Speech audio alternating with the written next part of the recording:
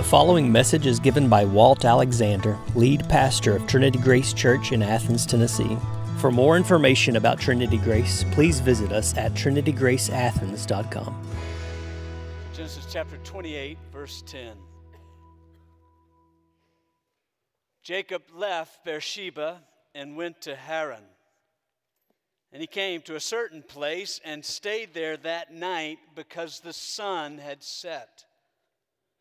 Taking one of the stones of the place, he put it under his head and lay down in that place to sleep. And he dreamed. And behold, there was a ladder set up on the earth, and the top of it reached to heaven. And behold, the angels of God were ascending and descending on it. And behold, the Lord stood above it and said, I am the Lord, the God of Abraham, your father, and the God of Isaac. The land on which you lie, I will give to you and to your offspring. Your offspring shall be like the dust of the earth, and you shall spread abroad to the west and to the east and to the north and to the south. And in you and your offspring shall all the families of the earth be blessed. Behold, I am with you and will keep you wherever you go, and will bring you back to this land. For I will not leave you until I have done what I have promised you. And Jacob awoke from his sleep and said, Surely the Lord is in this place, and I did not know it. He was afraid and said, How awesome is this place! This is none other than the house of God, and this is the gate of heaven. So early in the morning, Jacob took the stone that he put under his head and set it up for a pillar and poured oil on top. He called the name of the place Bethel, but the name of the city was Luz at first. Then he made a vow, if God will be with me and will keep me in this way that I go and will give me bread to eat and clothing to wear, so that I come again to my father's house in peace, then the Lord shall be my God. And this stone which I've set up for a pillar shall be God's house. And all that you give me, I will give a full tenth to you. May God bless hearing, preaching of His Word this morning. In August of 1966, Simon and Garfunkel, famous for their hit songs, The Sound of Silence and Bridge Over Troubled Water and Cecilia and many others, released an unusual single. They released a version of Silent Night in August.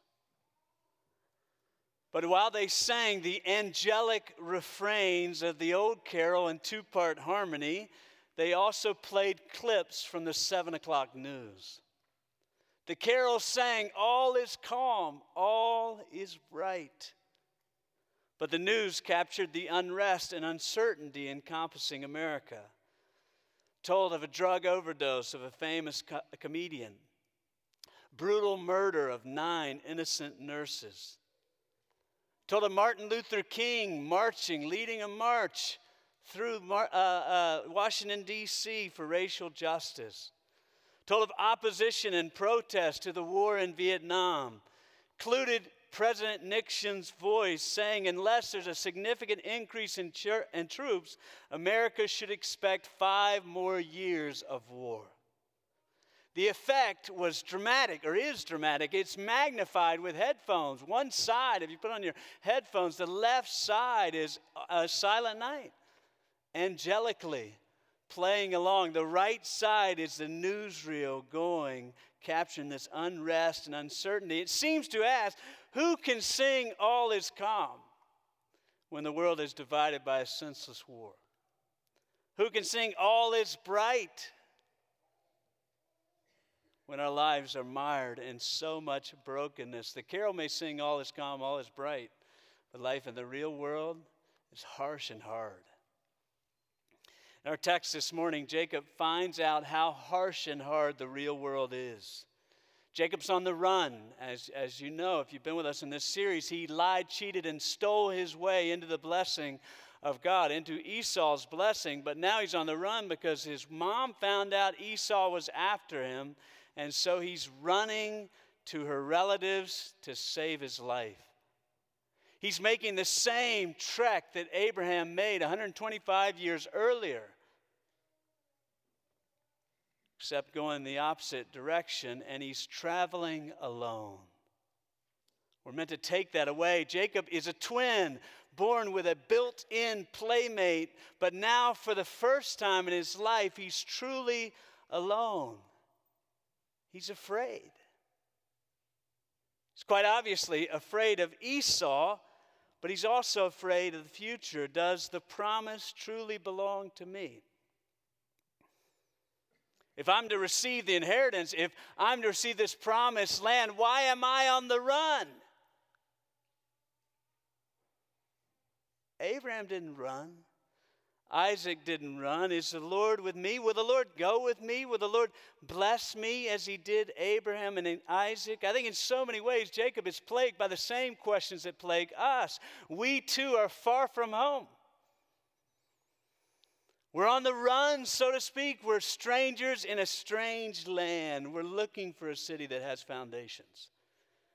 Out here on the run, the same questions continue to gnaw. Is the Lord still with me? Does the Lord still have a plan for my life? If he does, why does it seem like he's left me all alone?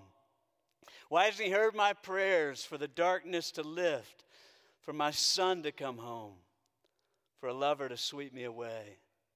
Why am I still afraid? I don't know anymore. Well, if that's you, I want to give you a song that's much better to sing than Simon and Garfunkel's. We sing all is calm and all is bright, but life is still harsh and hard, but that's just it. Christmas is not for us when things are going well. It's not just for us when things are going well, when the pocketbook is full, friendships are fulfilling, when the future is clear. Christmas is for us when we don't see a way out. It's for us when we're afraid. Wonderfully, Christmas does not say, cheer up and put on a church face. It says, do not fear, God is with you. Our text is staggering, but where it's going is, do not fear, the Lord Jesus will be with you wherever you go. Do not fear, the Lord Jesus will be with you wherever you go. We're going to break this out in 3 points. The first is the Lord's promise. So the first part, the Lord's promise. So the first part captures and describes the Lord's appearing and his promise to Jacob. The description calls us to the desperation of his situation. Look back in verse 10. Jacob left Beersheba and was going to Haran, and he came to a certain place and stayed there for the night because the sun had set. Taking one of the stones of the place, he put it under his head and lay down to sleep. We're meant to notice that it's night now. Jacob no longer has the security of the sun, and without the aid of lanterns and headlamps, he's surrounded by darkness, and in the darkness, danger always lurks. He's in the wilderness. Jacob, in this text, Jacob is not picking a good place to camp. He's not taking in the sights. Jacob is trying to get through the wilderness as fast as he can, so he only rests where he rests because the sun had set. It was no more random than that. It's where he could roll out his bag, so to speak, because the sun had set, and now it's hard. Jacob no longer has the comfort of his parents' tent, perhaps his mother's tent. Even more so, he's all alone, and all he has is a hard rock on which to lay his head. Meant to draw that out. Jacob lays his head on the stone, falls asleep, and dreams a dream. Many times in Scripture, the Lord appears. He speaks through a dream. Now, don't go home and start interpreting all your dreams tonight, but He uses dreams to prophetically to lead His people. And so the Lord appears to him in a dream. Now, we have to just pause for a moment. So Jacob's making this several 100-mile journey, and the only glimpse into what happened on that journey is right here. God wants to draw our attention to something incredible about the living God and His dealings with Jacob. Jacob thought he was on the run from Esau. Jacob thought he was on the run, running to his relative's home. But as is often the case, the Lord has called him out into the wilderness alone to meet with him. Now, wonderfully, while the early years of Jacob's life, and we are retelling this or rehashing it this morning around the kitchen table, the early years of Jacob's life detail his willingness to do whatever it takes to get the blessing of God. This story is not about his striving and scheming. It's not about what he is doing. One scholar says it's not Jacob who turns to God, it's God who turns to Jacob. God's called him out in the wilderness to see that his life hangs not on what he can grasp, but on what God gives. It's incredible. First, he sees a vision. Look at verse 12. And he dreamed, and behold, there was a ladder set up on the earth, and the top of it reached the heavens. And behold, the angels of God were ascending and descending on it. You notice a repetition of behold there twice in verse 12 and in 13. And even further down in 15. So he's saying, look, behold, the dream is about what he saw. Most folks agree, or all the scholars, I think, tend to agree, we're not to envision a ladder that we might throw up on the side of our house to climb up on the roof, one person at a time. We're meant to envision something bigger, something grander.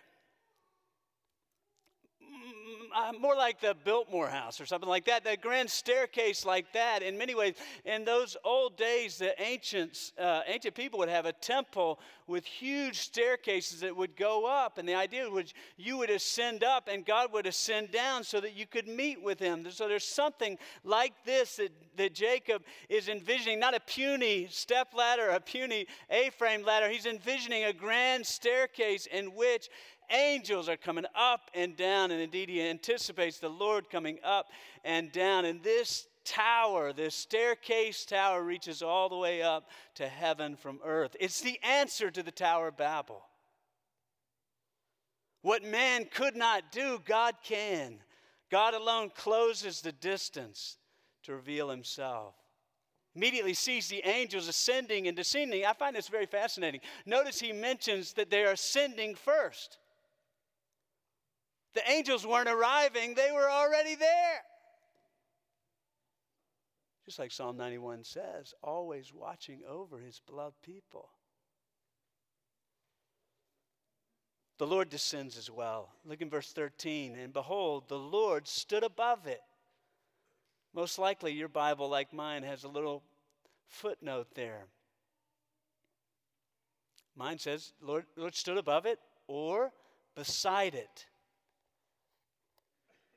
So it could be translated, the Lord stood above it, or the Lord stood beside it. Which one is it? I think if we were thinking in the way ancient people might think, that you're kind of ascending up a grand staircase up to the Lord, you would think he stood above it because you're ascending up there to him. But I actually think the best translation is that he stood beside it. That aligns with verse 15 when he says, I am with you. It wouldn't make sense if the Lord said, I am with you, but I'm up above, on top of this ladder, all the way up in heaven. It wouldn't make sense for the Lord to say, I am with you. Also, look in verse 16.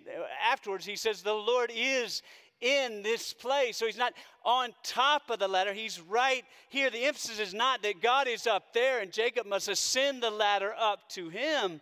The emphasis is that God has come down to him in this place.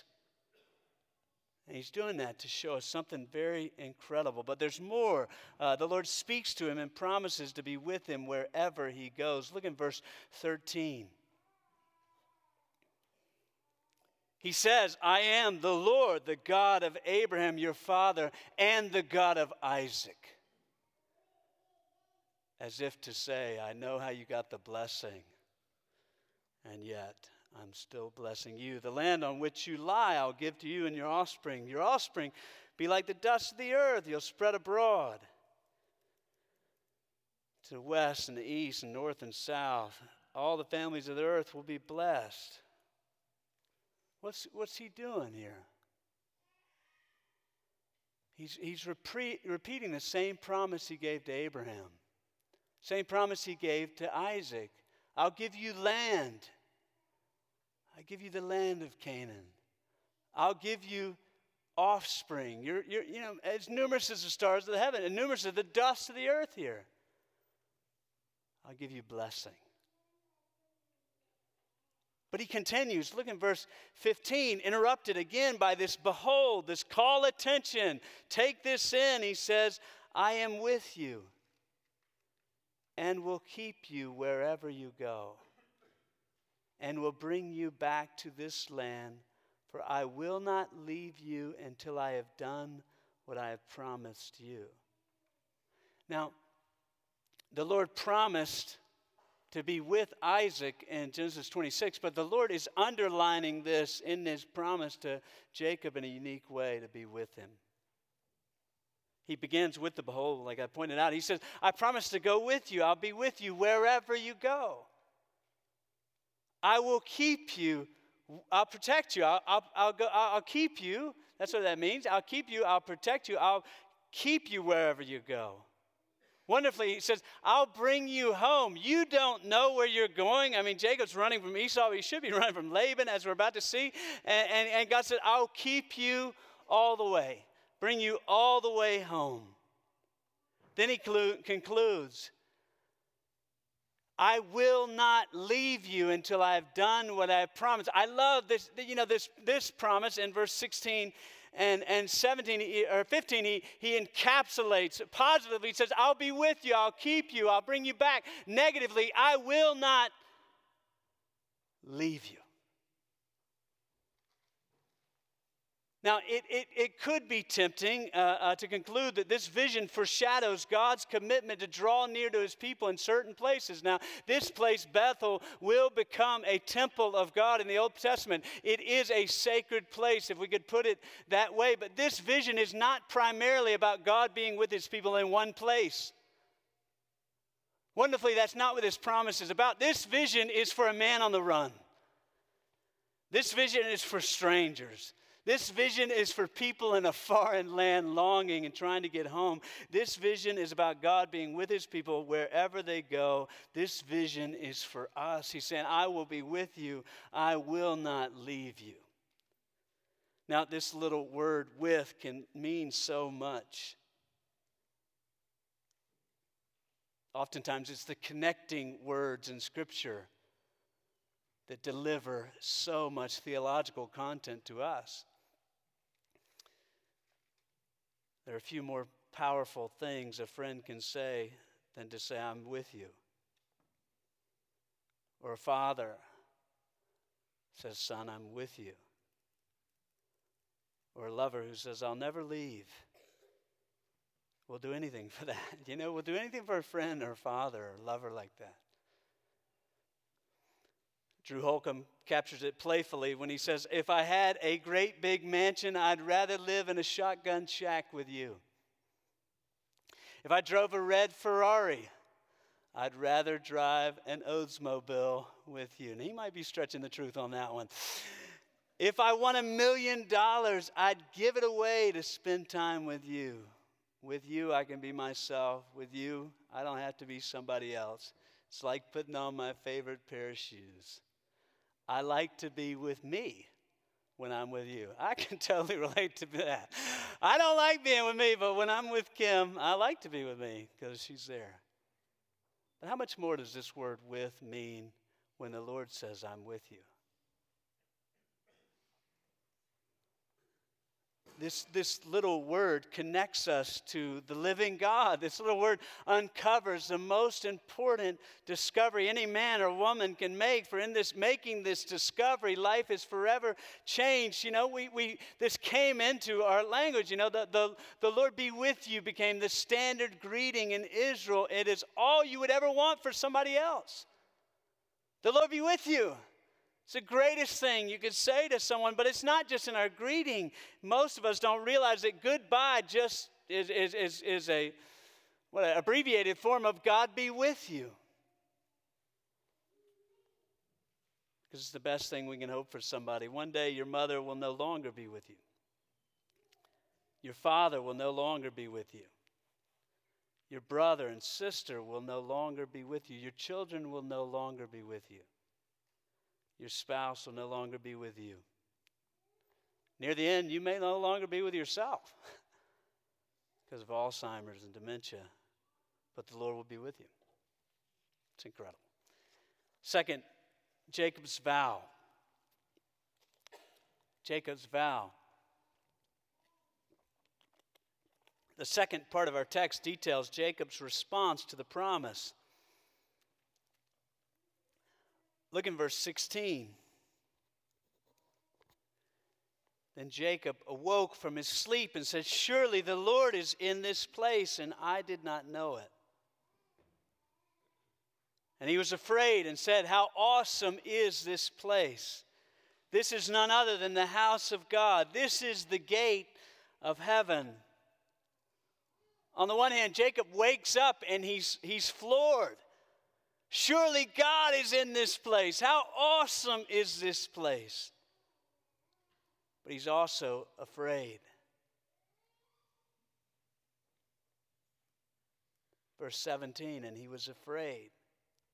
How awesome is this place? I think he was running from Esau, but the real truth now he realizes all his life he's been running from the Lord. But God intervenes. God calls him alone in the wilderness. God turns to him to blessing. And after realizing what God is doing, Jacob humbles himself and turns to the Lord.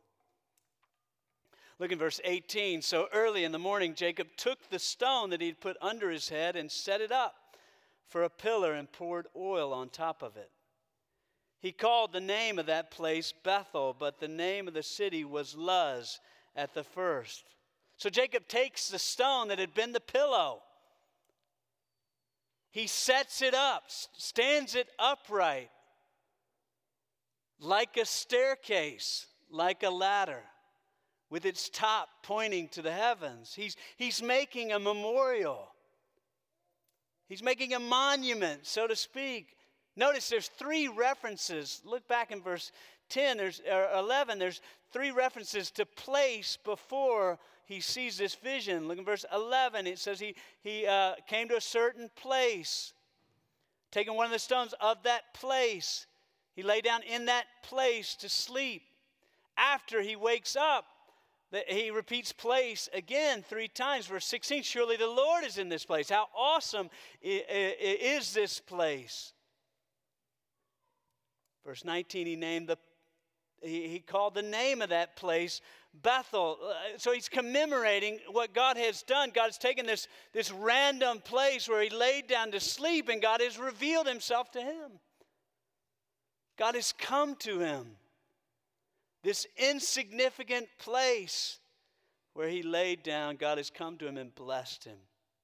So he sets up the stone to commemorate it and remember what God's done. He doesn't want to forget it. You know, we have we do the same type of thing. I was driving, almost every time I drive through the fort of Knoxville, right outside UT, I'll go to the place where I was living when the Lord intervened in my life. I've been down that road so many times. We were pulling down it a couple weeks ago, and Kim said, "Are you going down Laurel Avenue?" I said, "Yes, 1407. It's burned down." But I imagine it there and tell the kids about it. This is where the Lord intervened. The point is not that the place is sacred, but the moment was. transformed his life. He pours oil onto, what's the oil meant to be? The oil is his devotion, his commitment, his amazement, his clinging to the Lord by faith. Then he makes a vow. Look in verse 19. He says, if the Lord, or verse 20 rather, if God will be with me and will keep me in this way that I go, and will give me bread to eat and clothing to wear, so that I come again to my Father's house in peace, then the Lord shall be my God. And this stone that I've set up for a pillar shall be God's house. Now, what's going on here? Yeah, it kind of sounds like the bargain Jacob made with Esau. If you give me the blessed birthright, I'll give you this red stew. You know, it kind of sounds like a deal, a little if-then deal. Is Jacob still this bargaining scoundrel? So I can't say that's thoroughly rid out of him. I don't think that's what's going on here. I don't think he's making a bargain. Jacob's alone. Jacob's desperate. I think what this is he's a man in crisis. He's doing what we all do. We all say this. Lord, if you'll get me through this, I'll give you everything. Lord, if you just get me through this horrible thunderstorm, you get me home safely, I'll give you. That's what I think he's saying. He's actually not bargaining with the Lord. He's clinging to all that the Lord has said. So he repeats the promise one by one. If you'll be with me, if you'll keep me, if you'll supply my need, if you bring me back, if you'll be my God, I'll give you everything. Jacob's not bargaining with the Lord for mercy. Jacob is falling on the Lord for mercy. Vows like these run through the scriptures. They're prayers of commitment. Notice that Jacob says nothing about the land, nothing about the blessing, nothing about the offspring. He says nothing about what he's wanted his whole life.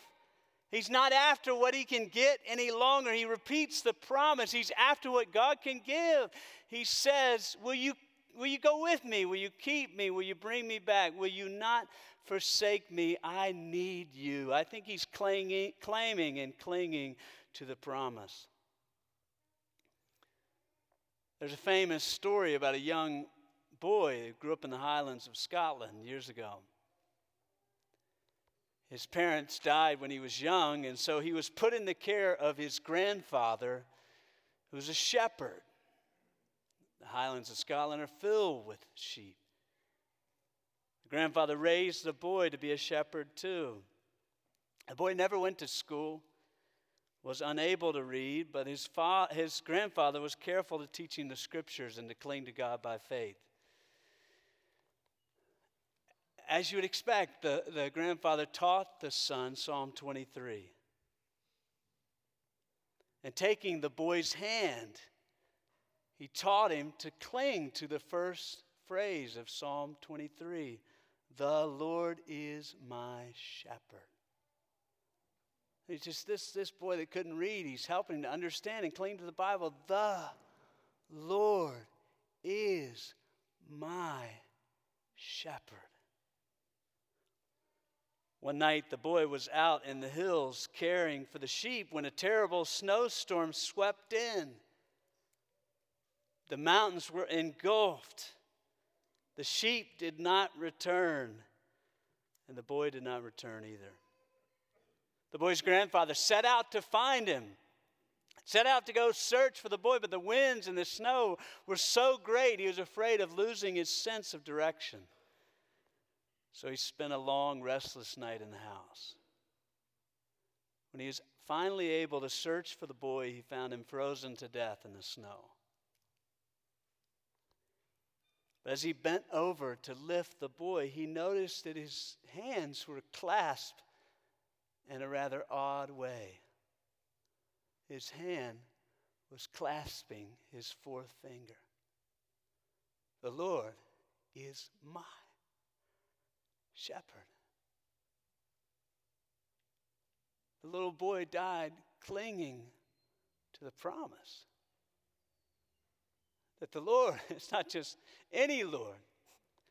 He's my Lord. I think that's what Jacob is doing here. I believe that's what Jacob's doing here. I believe that's what God is urging you to do by faith, to cling to this promise. It is a 5-finger promise. I will be with you. In so many ways, that's what he's after. That's what Jacob's after as well. And then he promises to give him a tithe. Look at verse 22b. It closes with, of all that you give me, I'll give you a full tenth back. He has nothing to give now, but he says, when I get anything, all this stuff that you're going to give, I'm going to give 10% back, a tithe back. There's perhaps no better indication that God is transforming Jacob than this one. The grasper becomes a giver. The thief begins to share. The schemer starts to set aside for others. There's no better indicator for how God's transforming our life often than how we deal with money. Do we give? Yeah, I think I could just camp out here and talk about this, not because I love talking about it, because it's so vital. But I think what God is doing right here is showing us kind of a window into what God does when he calls us. He essentially calls us and calls us to turn from everything and to cling to him. And so when he called Abraham, he called him out of Ur, out of the Chaldeans, and he called him. And then he called him, after he gave him his son, he called him to go up on the mountain and sacrifice his son because he wanted him to hold nothing back. And so the thing that had become most precious to him, God called him to give it up. Same thing with Isaac. God called Isaac, but what we see is that Isaac did not end so well. He continued to cling to game, to the taste of his, to what he could taste with his mouth, what he could see with his eyes, and yet he died trying to bless Esau instead of Jacob. Well, here you see Jacob, the grasper his whole life, who's letting it go to cling to the Lord. I think in so many ways, that's the invitation of this passage, is to turn from everything to the Lord. In fact, while we were singing earlier, I just had a picture that felt like the Lord put on my mind of a hand completely clasped on something. I don't know what it was. Could have been success, could have been money, could have been a relationship, could have been one of these things. And you cannot cling to the Lord unless you let go of that. That's what we're seeing with Jacob. He lets go. And he clings to God by faith. And the place becomes a sanctuary, the stone becomes an altar, and the betrayer becomes a pilgrim. Point 3, Christ's fulfillment. Christ's fulfillment. The Lord promises to be with Jacob wherever he goes. But how do we think about this promise? All throughout the Old Testament, the Lord promised to be with them and to give them signs that he was with them all along the way. When the people were in Egypt for 400 years, the sign that the Lord was with them is the Lord just kept blessing them, increasing them in number. Just after the Passover, when they took off running, the Lord continued to be with them. He sent them signs that he was with them, a pillar of cloud by day, a pillar of fire by night. The Lord came to them in the tabernacle. When they're tent camping through the wilderness, they set up a tent in the middle for the Lord. The tabernacle, it's symbolic to say the Lord is with us. That's who we are. We're the Lord's people. Finally, the Lord gets fed up with them in Exodus 32 for going back to the golden calf. And he says, I'm not going with you anymore. Abraham says, if you don't go with us, we're not going. He goes with them. The Lord builds a temple. The Lord plants them on the land, plants a temple with them. They abandon the Lord. They turn away from the Lord. The Lord kicks them off the land and yet brings them back years later on another temple. That's what sets the people of God apart. The Lord is with them. The Lord is in their midst. And on the first Christmas, in Matthew 1, when the angel appeared to Mary, he said, behold, the virgin will conceive. You'll call his name Emmanuel, which means God with us. Now, anybody that knows the story of the Bible should say, well, what exactly do you mean, God with us? Do you mean another sign, like another cloud, another dream, another fire, another wind, another promise? Or is this something different? Is this God with us? The Gospels leave us with no doubt. Jesus teaches with authority. Jesus forgives sin. Jesus conquers demons. Jesus quiets the sea. Jesus is the true Son of God, sent to be with his people. But the wonder of the Bible continues that Jesus came to be God with us so that he could be God for us. Jesus was fully God and fully man so that he could be the mediator between God and man. Jesus is the fulfillment of the staircase tower that Jacob saw. The stairway was Jacob's dream, but the access to God is Jesus' reality. In John 1, when he's calling the disciples, he comes upon Nathanael and he says, "Look, behold, an Israelite in whom there is no deceit." Now you know the story of Jacob. They changed his name from Jacob to Israel. And so he's referencing his history, and he's saying, an Israelite in whom there is no deceit, because there's lots of deceit in Jacob/Israel. And he said, how do you know me? He said, I saw you under the fig tree. And he says, truly you're the Son of God. But look what Jesus says next. We have this for you, John 1:51. Jesus said, truly, truly, I say to you, you will see heaven open and the angels of God ascending and descending on the Son of Man. So what he's saying is that the stairway tower that Jacob saw was pointing forward to Jesus Christ. The chasm between God and man, between a holy God and sinful man, is the man, Jesus Christ. He's the He's the way, the truth, and the life. No one comes to the Father except through me. 1 Timothy 2, there is one mediator between God and man, the man, Christ Jesus. The Bible's coming together.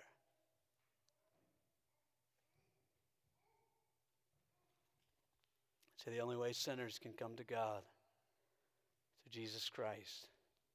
That's what we offer in so many ways. Such a simple message, and yet it'll take an eternity to understand.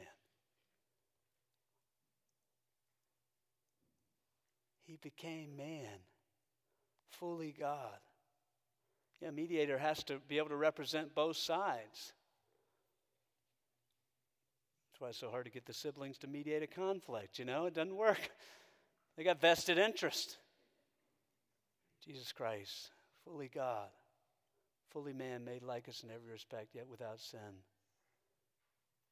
so that he might bring us to God. He died, the righteous for the unrighteous, that he might bring us to God. The wonder, though, of this passage, we could pull it one step further. He was God with us so that he could be God for us, and so that he could be God with us forever.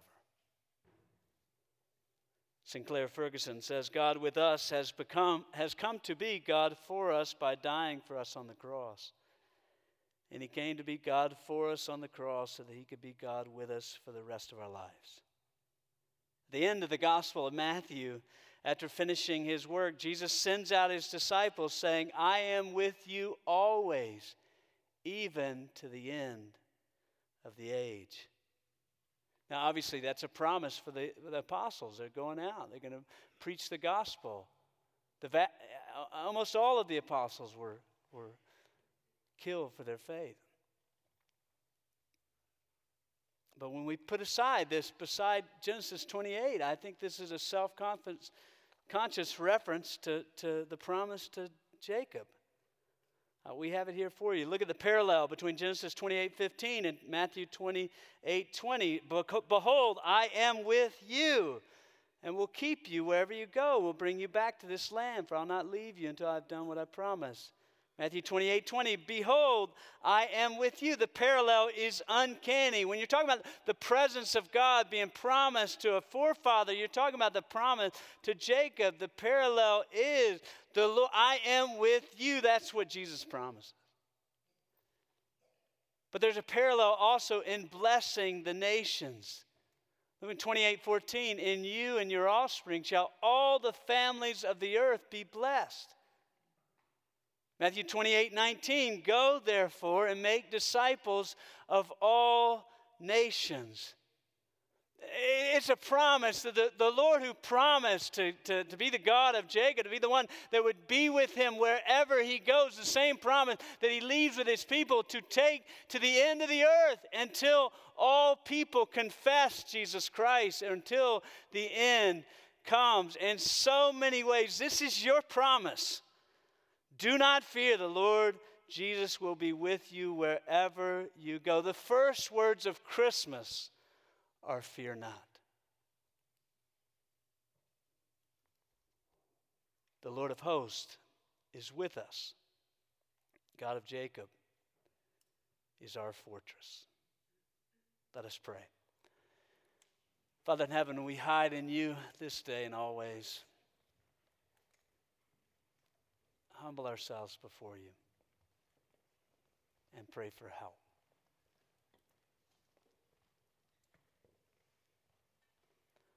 But we don't want to hold anything back. We want to cling completely to you. You might uphold us by your almighty hand. Praise you and thank you that you have been God with us so that you might be God for us, so that you might be God with us forever. Thank you and praise you. In Jesus' name, amen. You've been listening to a message given by Walt Alexander, lead pastor of Trinity Grace Church in Athens, Tennessee. For more information about Trinity Grace, please visit us at trinitygraceathens.com.